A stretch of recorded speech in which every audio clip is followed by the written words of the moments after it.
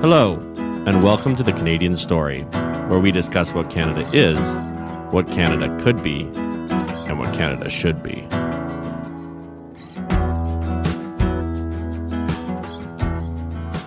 Well, we are already rolling. All right. Very good. Eric Silveira, welcome to the show. How you doing? I'm well, thank you. Thanks for having me. Yeah, so give us a little bit of a background on who you are, what makes you tick, what do you love about yourself? Fair. Wow. Okay.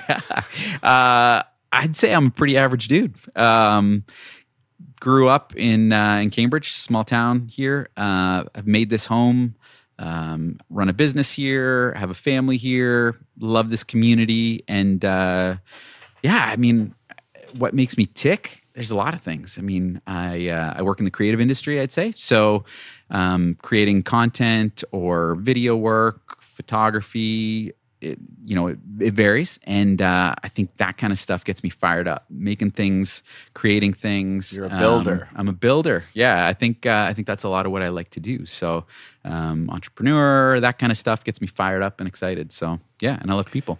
Nice. Why don't you just go ahead and plug your company while Sure. we're here? Appreciate that. So I've got a small creative design business called Lucid Digital Media here in Cambridge, Ontario. And we do everything from graphic design, some web development, some video work, some photography work. So we're more of a creative production studio. So we've got lots of clients that come to us for, they might have a marketing manager or agency that they're working with, and we kind of do some of the work or the heavy lifting. So they've got an idea, we bring it to life is kind of how that goes. And then 3 years ago, we also started a co-working space. So the idea with that was, we were working in a, industrial strip mall and very uninspired space. And I thought, Right. man, we need more inspiration here. Yeah. That was it. And I thought, you know what, wouldn't it be cool to work in a spot we love and are inspired to work in? And then, so I started dreaming about that. And I thought, I started looking into co-working and thinking that was a really cool idea. And just the idea of bringing other people around. Because, getting inspiration from others is a huge part of what makes me excited and gets me kind of out of bed, where I get to spend time with other people, bounce ideas off of them, grow, and they challenge me on stuff. And that's just, I love that. And I wanted to build a spot that could facilitate that, actually. So that's what Galt Collective has become. So we've got some offices, we've got some community members, we'll host events, that kind of stuff. And is that where really you're cool moving, space. Zach? No, okay. we're going into a different building. Okay, Yeah. okay. But his building is beautiful. I've been there a number of times, and if he was going for inspiring, Then he nailed he's it. now got the Thank you. inspiring Thank you. down. Nice, Yeah, nice. cool, man. Cool. Okay, Appreciate well, that. we ask everyone this, Yeah. so we're going to ask you, what do you love about this country? Yeah, I was thinking about that before this chat, and there's a lot that I love about Canada, no question. And I think if I had to narrow it down, I think I would have to land on opportunity and freedom. Those are things that both of my parents are first-generation Canadians, and when they came to this country, their parents came and they saw this as a place where they could, have an opportunity for a life, and that was, it was fertile soil. And thank you. And that has been something that I've experienced. I've seen them live their lives and work hard, and it's basically kind of what you want is what you can get here, and you work for it, and there's opportunity, and you've got the freedom to do what you want, and I think that's something we've taken for granted as Canadians. Absolutely, we have. Look at where we are at right now. Totally. And I think, Zach and I were chatting a while back, and, I think that was part of our conversation was, some of the stuff that we've really valued and really appreciate and have taken for granted. Are we starting to maybe lose some of that? Or do we need to be aware of what's going on? We're at risk of losing Right. it, I think. And I think it's like people like yourself, people like that, other people that have come on this podcast, and a lot of people out there that are raising the alarm and saying, this is ridiculous. For example, yesterday or the day before, we found out that the Alberta government was going to be using drones to monitor provincial campgrounds to make sure that no one was using them during the lockdown. There is zero evidence, that COVID is being spread outdoors. Right? Like there's a lot of studies that, in fact, it seems like it isn't spreading at all outdoors. In fact, Alberta had a rodeo of 1,500 people, like in protest, the end of the lockdown rodeo. And there's not a single case tied to that rodeo. 1,500 people outside together at a rodeo. That's wild. Right? And it's like, okay, so we've lost the plot. Right. Why did we lose the plot? Yeah. What do you think? What do you think's happened? Yeah, I mean, I think a big part of that is we live in like a safety first culture, I feel right now. So, absolutely. I mean, we put safety as our number one priority. So, you know, if there's a risk, if there's a chance that something's not going to work, if there's, you know, some danger or whatever, we try to insulate everybody from that. As a population, I feel, and I think the government steps into that. I think parents are doing that right now too. I mean, I see that even raising our kids. It's like, you know, there's a lot that I know that I can save you from, and so I need to do that as a parent. Please listen to me. Yeah. But you know, there are going to be some things that I need to let them experience or go through that might hurt or that might not be safe. Right. And I just feel like, you know, when we start going down that road, then, you know, we lose responsibility for ourselves, and then someone else has to take that. There becomes almost a sense that, well, you know, the government's there to protect me or to, you know, take care of me and provide for me, which I don't agree with that. I don't subscribe to that at all. I don't and I believe in think, that you at know, all. COVID, No. I feel like is a great example of that. I mean, COVID's a real thing, and, you know, it's, you know, affected a ton of people. But there needs to be a personal responsibility end of this, that we make decisions for ourselves. We decide what we feel comfortable with or not comfortable with, and to think that the government can fix this or stop this is, I think, a little crazy. Yeah, I just finished a podcast with our other cousin Luke that I have another podcast with and he has another podcast called The Liberal Soul, the classical liberal idea, liberty. Yep.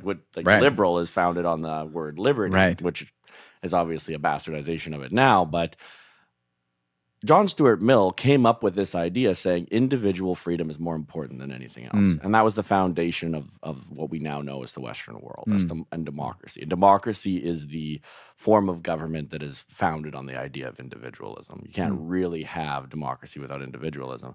And I find it interesting, just like you said, and it's so key, is it's like, if security is our sole goal, individual freedom is impossible. Totally. Right? Totally. So how do we get out of this? How do we get away from this? Well, and, you know, and then it spins into other things where you talk about like social media and stuff, and even, you know, mainstream media and what they allow or don't allow, and freedom of speech and stuff like this, because we want to protect people and we want them to, you know, have what's right. Well, who's the arbiter of what is There right? you go. Right? Who's the arbiter? You know, this is where it gets really slippery to me. And, you know, Zach and I were talking, like, we got to have these conversations. And I feel like we're getting lulled to sleep in some ways, where it's like, well, you know, let's just sit tight, or let's, you know. It'll get better. It'll get better. Yeah. And our will to kind of like work through this stuff or do the work of trying to figure it out is hard work. And we're trying to kind of like offload that, right? Yeah. Can you dig into that more? How do you see that offloading happening? I mean, I feel, or I see, I think, you know, going back to COVID maybe, where it's like, okay, I'm going to sit tight, I'm going to hunker down, you tell me what to do, and you're going to provide for me so I don't even have to go to work, and you're going to provide me with CERB or whatever. That's great. And like, okay, so are we good to go back to work now? Or, you know, where it's like, okay, I think there needs to be a way for people to be industrious and to be innovative, and like, okay, here's the plot's changed. We got this thing we're up against. We gotta work through it. We gotta figure it out. And we're not fostering that, because it's like, oh, here you go, right? And again, like, it's such a tough one to, like, I don't have all the answers for this by any means. No, this is a conversation. None of us have the answer. But I think like you said, we have to have the conversation. We have to have the conversation. And so, yeah, I mean, I think, does that answer the question? Yeah, I think that does answer it. And I would go like, a bit further with what you said, in that I think that if there's this old way of thinking about things, that if you don't have discomfort, right, then you cannot have growth. Right. Like a plant that is growing is not a comfortable thing. Totally. Right? A human who's seeing growth. I mean, when we're going through puberty, our voices are cracking, our emotion, we're awash in emotions. For like sure. life is nuts, right? But that's growth. And you have to go through that phase. You do. And I think there's something so valuable about going through that and going through the pains of learning something, failing at something. I look at the education system and it's like, well, no one can fail. Are you kidding me? Yeah, like you're going to fail in life. The very best place to fail is in a school where you have the safety net around you and it's not for keeps right now. Like, where we're sending people out, they haven't failed at anything. We send them out into the world and now they fail and it's like, no, this really hurts and it's real. And now you're like so far down the road that it's like, I feel like we got people struggling with anxiety and depression and whatever. Like, we're creating that. Yes, we are. Right? Because we're not teaching people how to have strong minds anymore. And we've talked about this ad nauseum, but I want to bring it up with you and get your thoughts on it. We live in a society that worships victims, that says victims are our highest form of being, and they're the ones that need to be protected. They're our saints now. Yeah. They're the people we worship. They're the people that we bend over backwards to protect. When do you think it became a thing of value to be a victim? Man, I think it's a great question. I think it's kind of what we've been dancing around where, we've almost encouraged it. And it's like, instead of like, hey, that was tough, here's how you work from that point. It's like, oh, okay, that's hard. Let me do it for you or let me help you through that. And I mean, there's stuff that's gone on in history that we need to deal with, no question. Oh, absolutely. No question. But what is the most helpful thing to do for people, right? And, I talk to a lot of people and it's like, well, this is, the loving thing to do or whatever. And it's like, okay, have you ever thought that maybe the most loving thing to do is to tell someone the truth or to help someone forward instead of just saying like, hey, you're fine the way you are? That might be the most unloving thing you could say to somebody. Not that you're saying you're not fine.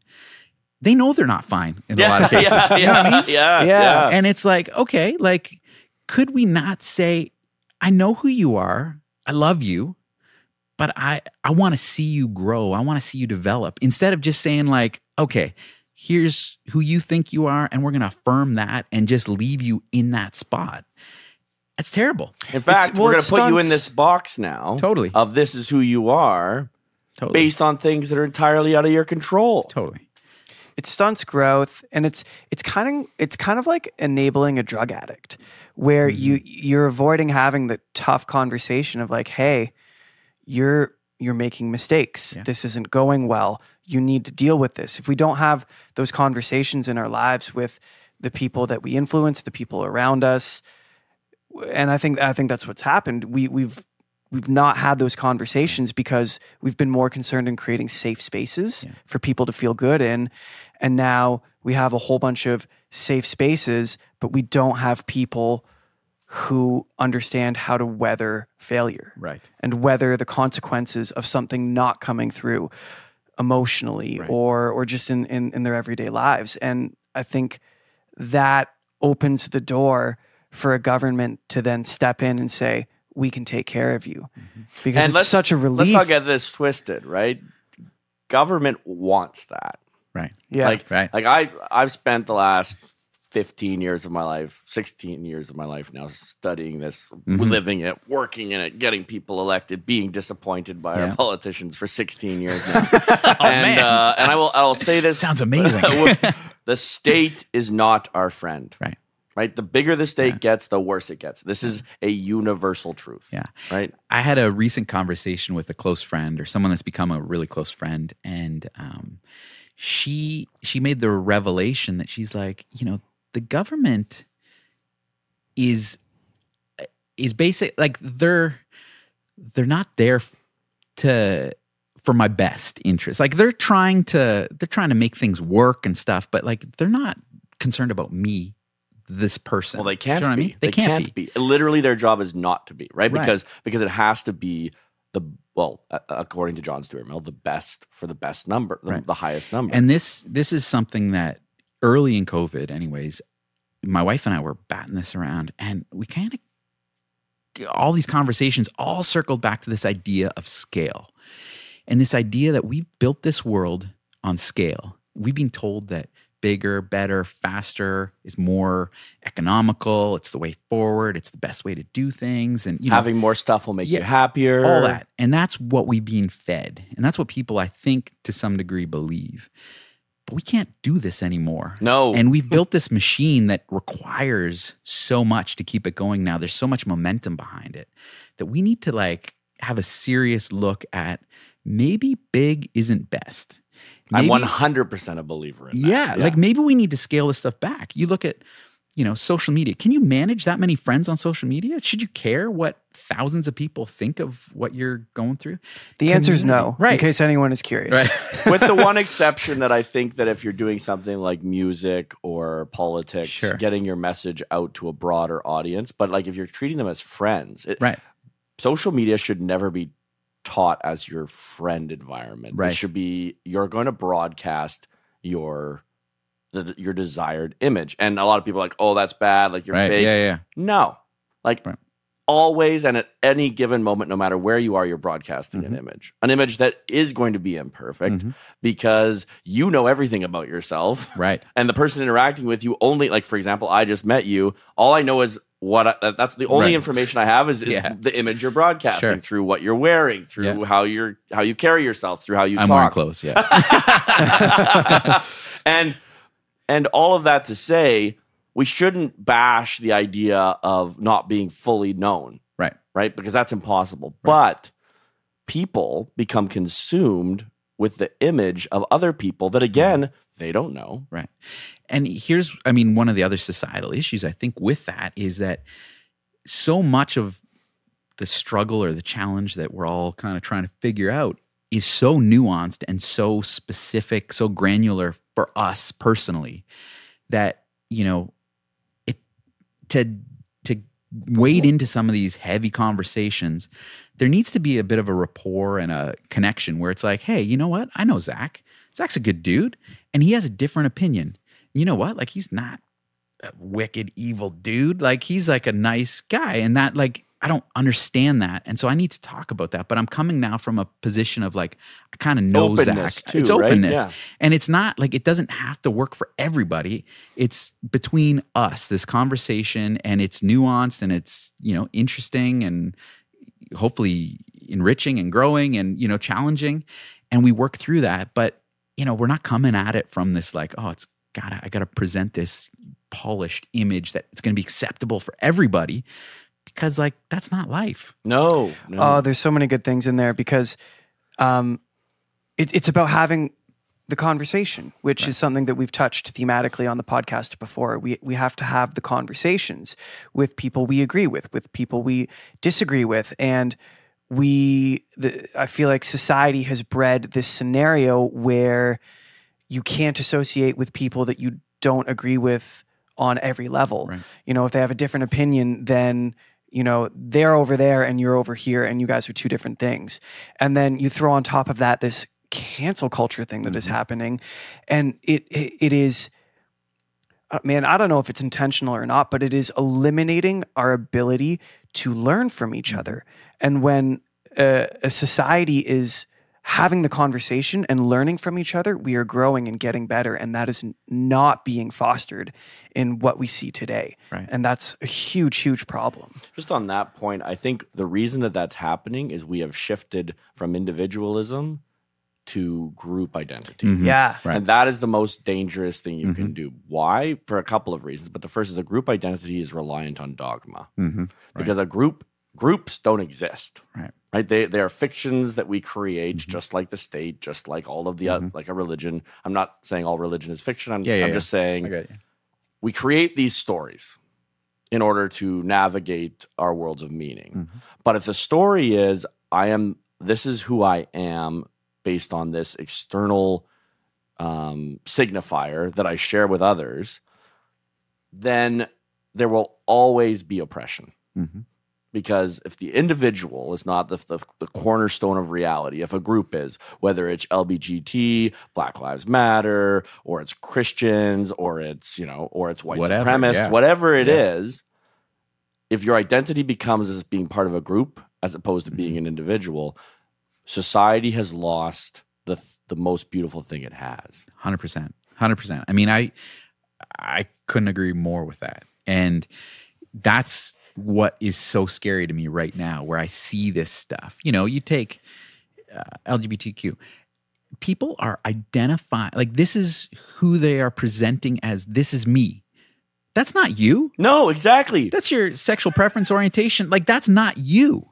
You're more so than that. Much you're more so than that. much more You're than so that. much more than that. Your sexual preference is a piece of you, but Yeah, it is not the 100%. defining factor of It you. shouldn't be the defining factor, but for now, a lot of people, like you just said, it has become that. And I'm shocked by that. I'm like, don't you want to be more? Right. You Like, totally. like don't you want to have nuanced, interesting conversations about all of the many things that are out there besides sex? Right. 100%, right? Like, sex is awesome. Don't get me Yeah. wrong. We all Yeah. love it. But like, I'm sorry. Our culture is soaked in sex. Yeah. Sex is everything. What you even think of your own sex. Right. Right? Why? Right. Great questions, right? And, you know, I think kind of one of the things I wanted to interject a while back was I've been starting to hear rumbles of people talking about the idea of forgiveness. Oh, yeah. And Thank God. Thank God. Yeah, 100%, man. Yes. Because like that to me is such a missing element right now. There is like, it's cancel culture. It's just like, you said this, boom, you're done. There has to be a way forward. And I truly believe the only way forward is through forgiveness. And There it is. man, we need The that. only way forward is forgiveness. Well, but like, that's the title of the cool. episode. but that's the thing, man. Because I don't have it all figured out. I'm gonna fail. I'm gonna get it wrong. But I need to have a way forward from that, right? Well, this goes back to what you were saying earlier. Failing, allowing yourself to fail and forgiving yourself for failing is something we don't do anymore. Totally. Right? And it's not just about forgiving other people for heinous things they've done or little things they've done. It's about forgiving yourself. Yeah. Yeah. And I mean, that's going to limit you from trying things because you're scared to fail, you're scared to be canceled, you're scared to not succeed. And so you're putting this limiter on yourself even. And so like we need a mechanism for forgiveness, I think, and people need to offer that to people. And you know, it's so critical, man. So critical. I couldn't agree more because I think it's the critical thing. And how can we really have forgiveness? Honesty, right? If I've harmed you, you have to honestly come to me and say, look, you've hurt me. Yeah. But then a lot of people are like, well, unless that person is really sorry, I won't forgive them. Right. No. Right. Once you've had that honest Yeah. conversation, you said, you hurt me. Yeah. You can hold on to that hurt. Right. Totally. You could just be like, oh, that Totally. person hurt me. Fuck them. Yeah. I hate them. Or Right. you could just forgive them. See, that's the beauty of forgiveness. If you forgive someone, Yeah, man. it doesn't matter what they do after that. Totally. But forgiveness can transform a person. Like Totally, being forgiven. Totally. Like it, yeah. Do you have any examples? Like I like to bring you, like, because this is your sure. story. Like give us an example of a time you forgave and it just healed you. Trying to think of something. Now you got me on the spot. No pressure. No pressure. I mean, here's a really personal one. I'm a Christian. Right. And so I know I'm a massive screw up, big failure, and I can't do this life on my own. And so, I mean, I feel God has forgiven me, and that allows me to live life. Imperfectly, I'm still going to fail, I'm still going to whatever, but I know that I've been forgiven, or I can have forgiveness for the things I do wrong. And so, I mean, that's me personally, and that allows me to live life to the fullest and then share that with other people and try to say, hey man, like here's what I've found.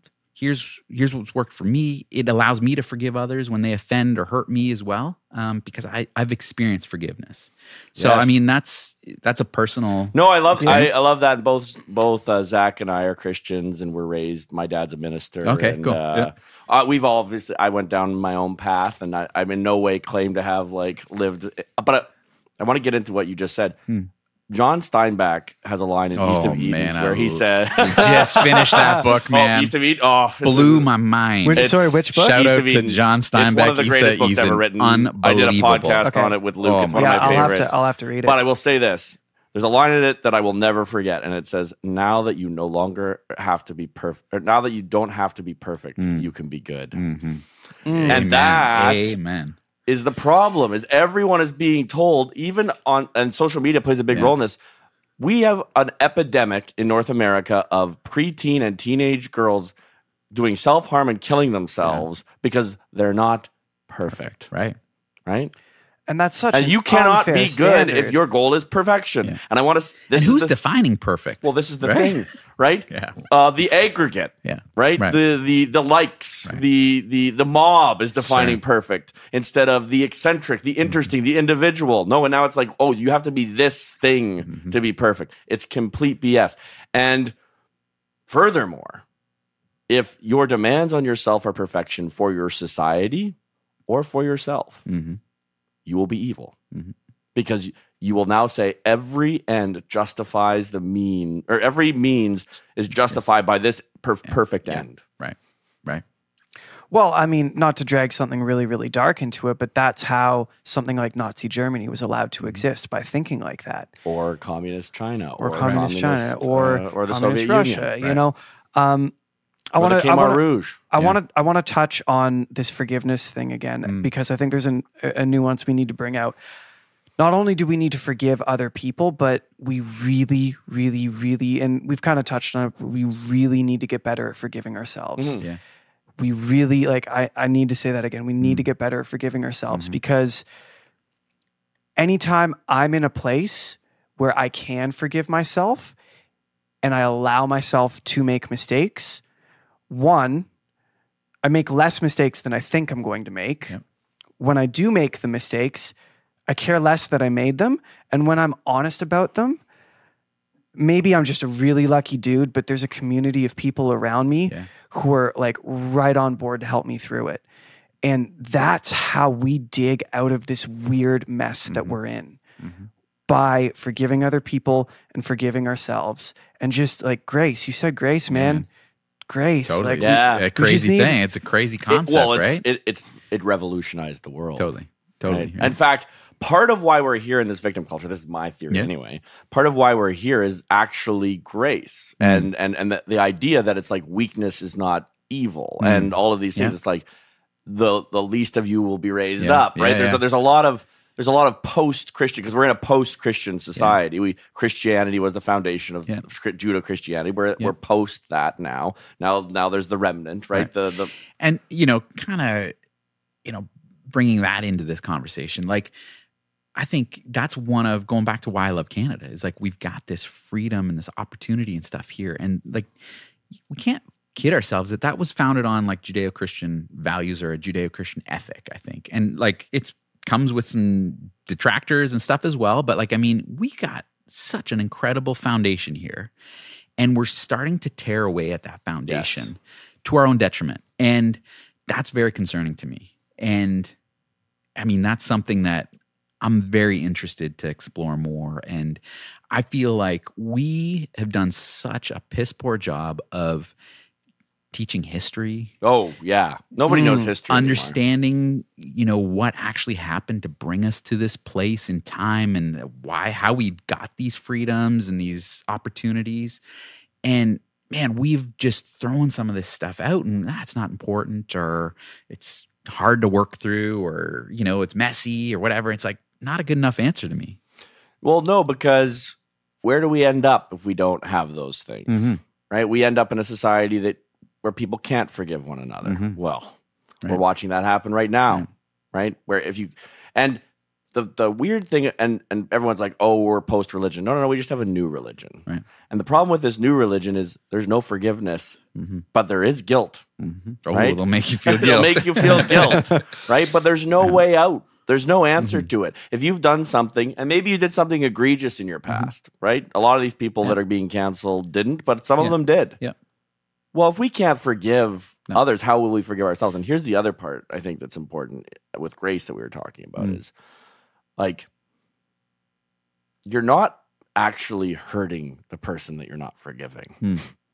You're only hurting yourself. Like, that toxicity in your soul will spread like a cancer. Yeah, it'll eat you up. Yeah, for sure. Yeah, it's something to work through for sure. Yeah.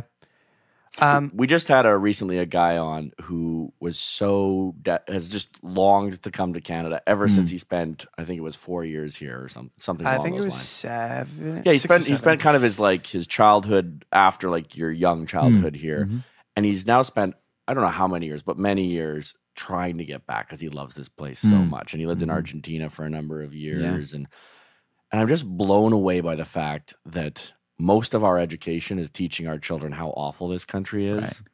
Right. And yet here's a guy who, like, if our country was that bad, he would not want to be here. Right. That's it. And like, that's crazy to me, right? Where it's like, yeah, when you hear of what our kids are learning or what we're hearing in the news or what is being put on us, yeah, like, again, there's stuff we got to figure out, but we got it great. Like, it's amazing. Oh, it's so incredible. Good. It's we have incredible. so much to be thankful for. Totally. And that we just continue to push the negative aspects of what we all appreciate. I mean, that's one of the other funny things to me about this is like you can throw stones, yet you're in this position to be able to throw stones, right? Like, you know what I mean? Like you've got a platform to throw stones. And it's like, hold on, like you're standing on the backs of others that have given you this opportunity and this freedom. How dare you chuck something at what they've worked for and just blow it up? Like, you know, one of the things this is a Jordan Peterson thing, I think, but like the idea that like, okay, you can criticize something, but you better have a solution. That's one of our rules on our podcast. Clean. What is the chapter? Clean up your room before you criticize the world. Yeah. Or in the words of Jesus, you know, get rid of the log in your own eye before you get the speck out of your brother's eye. Totally. And like that's something that like it's so easy to go, well, I hate this or I don't like that. I don't agree with this. Okay. Yeah. What's your solution? Yeah. How do we move forward and if your solution is, well, I just don't want any of those people to have power, then we know what this is. This is Marxism. Yeah.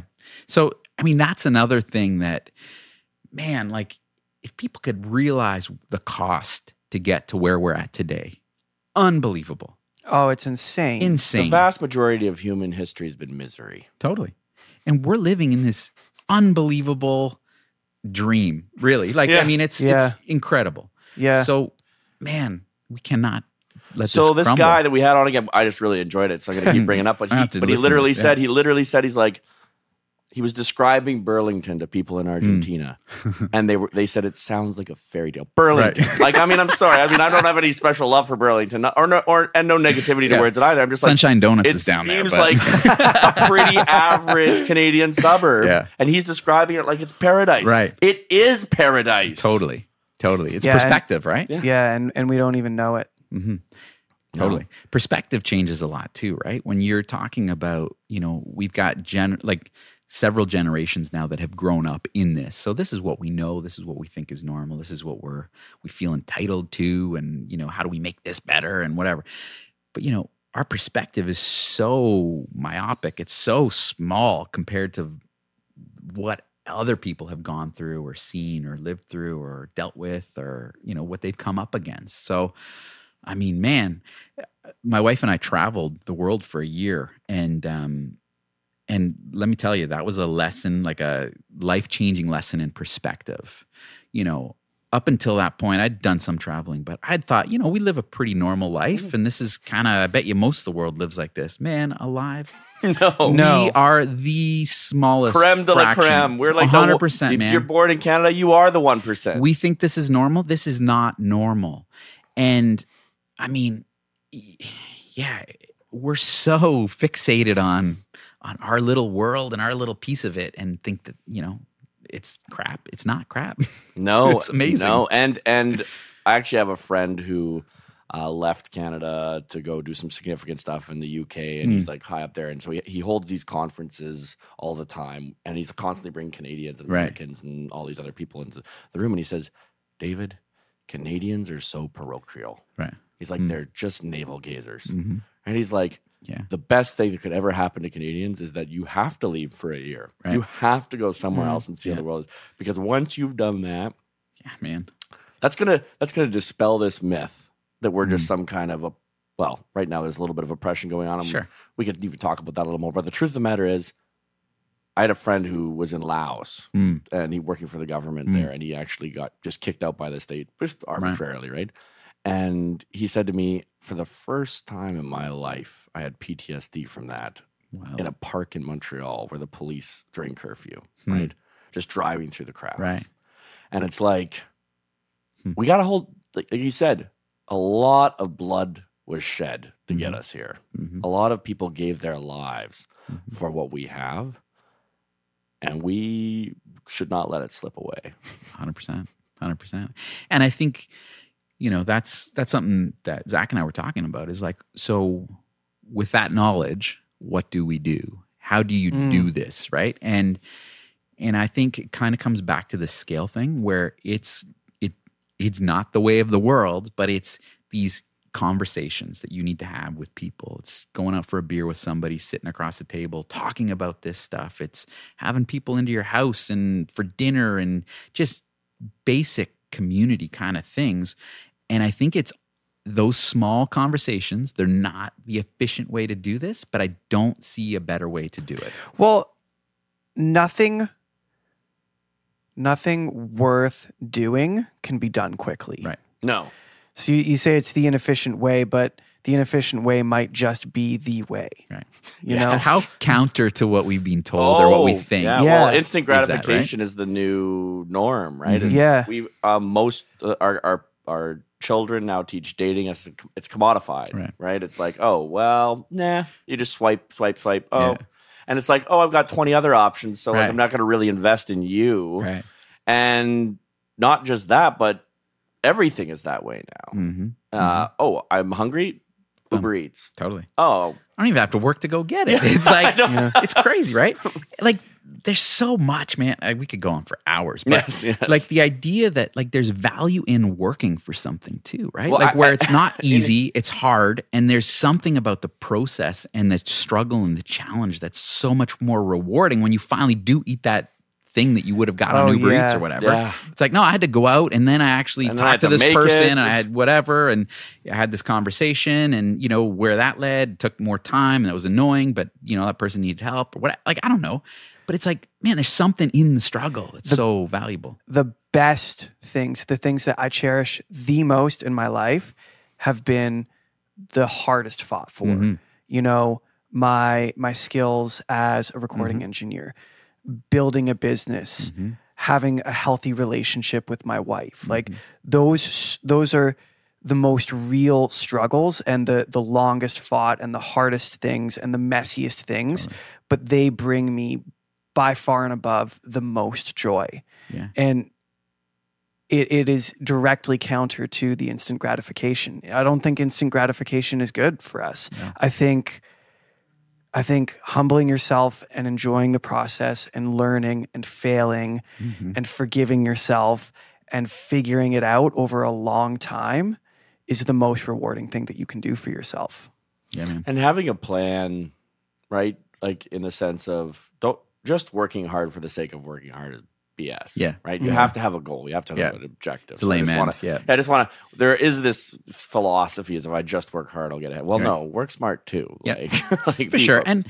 And be more than just about work, right? Like be in it for the ride and the experience of the process, right? Where, if someone's so focused on, I just got to make money. Oh yeah. You know what? Why don't you make money and be a great person and invest in your community and your family and stuff along the way, man? Yeah. Like, I'm sure you're going to get to the end of that life. That's a better life. Yeah, exactly. Far more. Exactly. 100%. I want to talk your perspective on, and we touch on this all the time, but lockdowns, government overreach. Yeah. Where are you at on all that? I'm done with it. Hey, I'm struggling to find people who aren't. I'm sure they're out there. It's funny, right? Like I talk to a lot of people and I get the same sense. So I'm like, who are these people that are for this stuff? And I understand there's a significant health challenge hanging in the balance and we're trying to balance that out. But I mean, when we're starting to affect people's mental health by locking them away. We're made for community. And when you start locking people away and isolating people, that's not good. So that's a massive component to me is people's There's mental a reason health. they use it as torture 100%. in prison. Totally. Yeah, isolation. Yeah. Yep. When you start, when you've got these big corporations, they're able to stay open, yet the small business is the one that's taking it on the chin. And come on, guys, like let's all do this together. Be in this together. We're not doing it together Costco here. doesn't seem to be in on this Right. deal with us. And so, like, I feel like the small business or medium-sized business, they're the ones that have taken this the hardest and have felt this the most. And that is so key to the fabric of our communities, man. When we lose that, we lose our humanity. yeah. And so, like going down a darker road, it's like, is that part of what's going on here? Where it's like, hey, Costco, Walmart, you guys keep trucking along and we can control you because you're 1, 2, or whatever, you're a handful of people. But all these little small businesses and stuff, it'd be easier if we could have more control over them. And so I don't know. That's kind of like a weird thought, and I hope I'm wrong in that, but it's a concern to me. Well, even if you are wrong, that's unimportant, right? Because what we're like you said, we're having the conversation, and I think you're probably closer to being right than wrong. But it isn't about being right. No. It's about, hey, this is important. Yeah. Pay attention. Pay Totally. attention. Pay attention. Totally. And it's not, all you have to do is take a quick look at the situation and see that the lockdown measures have created a severe erosion of middle class life. For sure. Oh, yes. Like there's no question about that. Sure. Yeah. I mean, who do you know that's doing better now or has fared moderately through lockdown? Nobody. Zach's like myself. Okay. But I mean, there are some people for sure that are good on their own or that, for me, it was an opportunity for me to dial my life back. I was like, I'm running hair on fire all the time. Like that's kind of how I lived my life. And this was a great opportunity for me to go like, oh, okay, hold on. Maybe I got some stuff out of whack. I need to rein that back in. I need to choose what I'm doing instead of just doing what's urgent. And, so that's being positive. But I feel like we've reached a point, though, where those lessons hopefully have been learned. If you haven't learned them yet, you're not going to learn them. You're not going to learn them, yeah. But now we're at a point where the harm that we're causing with these lockdowns, I think, goes beyond the benefit. Well, and this is the question, and we're running out of time, I guess, here, unfortunately. Yeah. Oh, no, what do we have time? We're at 42 minutes. Oh, okay, sorry. All right. I thought it was 52. Trying to get me out of here now? No, I just for the Get outta here. for the listeners, it's just our little policy No, that we try it's not good. to go above an hour. But sorry, what was I? Oh yeah. So here's the thing: is like we're not even allowing a debate about the intangible costs of this because the only metric that's being used is cases, deaths, ICUs, and vaccinations. These are the only metrics. Nobody's even telling us how much mental. For example, CHEO has no more beds, and they're asking for more beds for youth with depression and self-harm. Right. Oh, really? Yep. I hadn't heard that. Nobody's talking about that. Yeah, Right? which is why I hadn't heard about it. 20 people from the same high school class in medicine have now committed suicide. Young wild, men, man. So sad. right? Because they see no hope. That's not being calculated. And I think, and you know what? I could be wrong. And Tell me what you think. I would be happy to be wrong. I'd be happy to be wrong. I think this is going to go down as one of the greatest public policy failures of our lifetimes. Yeah. And here's one of the other sad parts of this, I think, is nobody's going to account for it. And that we're going to move on and go, hey, you know what? Like that was really tough and we learned a lot through it. And we dropped the ball here and there and we'll do it better next time, but let's move forward. Well, I intend to make them pay. But I think there has been a real cost. Yeah. And part of, going back to the forgiveness piece, the idea that like there are still consequences. Oh yeah, even with forgiveness. Forgiveness doesn't mean you don't have to suffer the consequences of your action. No. And so that needs to be a real topic of conversation because like there have been people that have lost their livelihoods, lost their lives, lost family members. Like the cost has been real. And what do we do with that? Exactly. What do we do? And I think the answer has to be conversations. Like you said, it has to be like, no, this is unacceptable. Yeah. We can't let them get away with this. Right. And it's not because we don't forgive them. No. We do. Right. But at the end of the day, this is costing the lives of our fellow Canadians.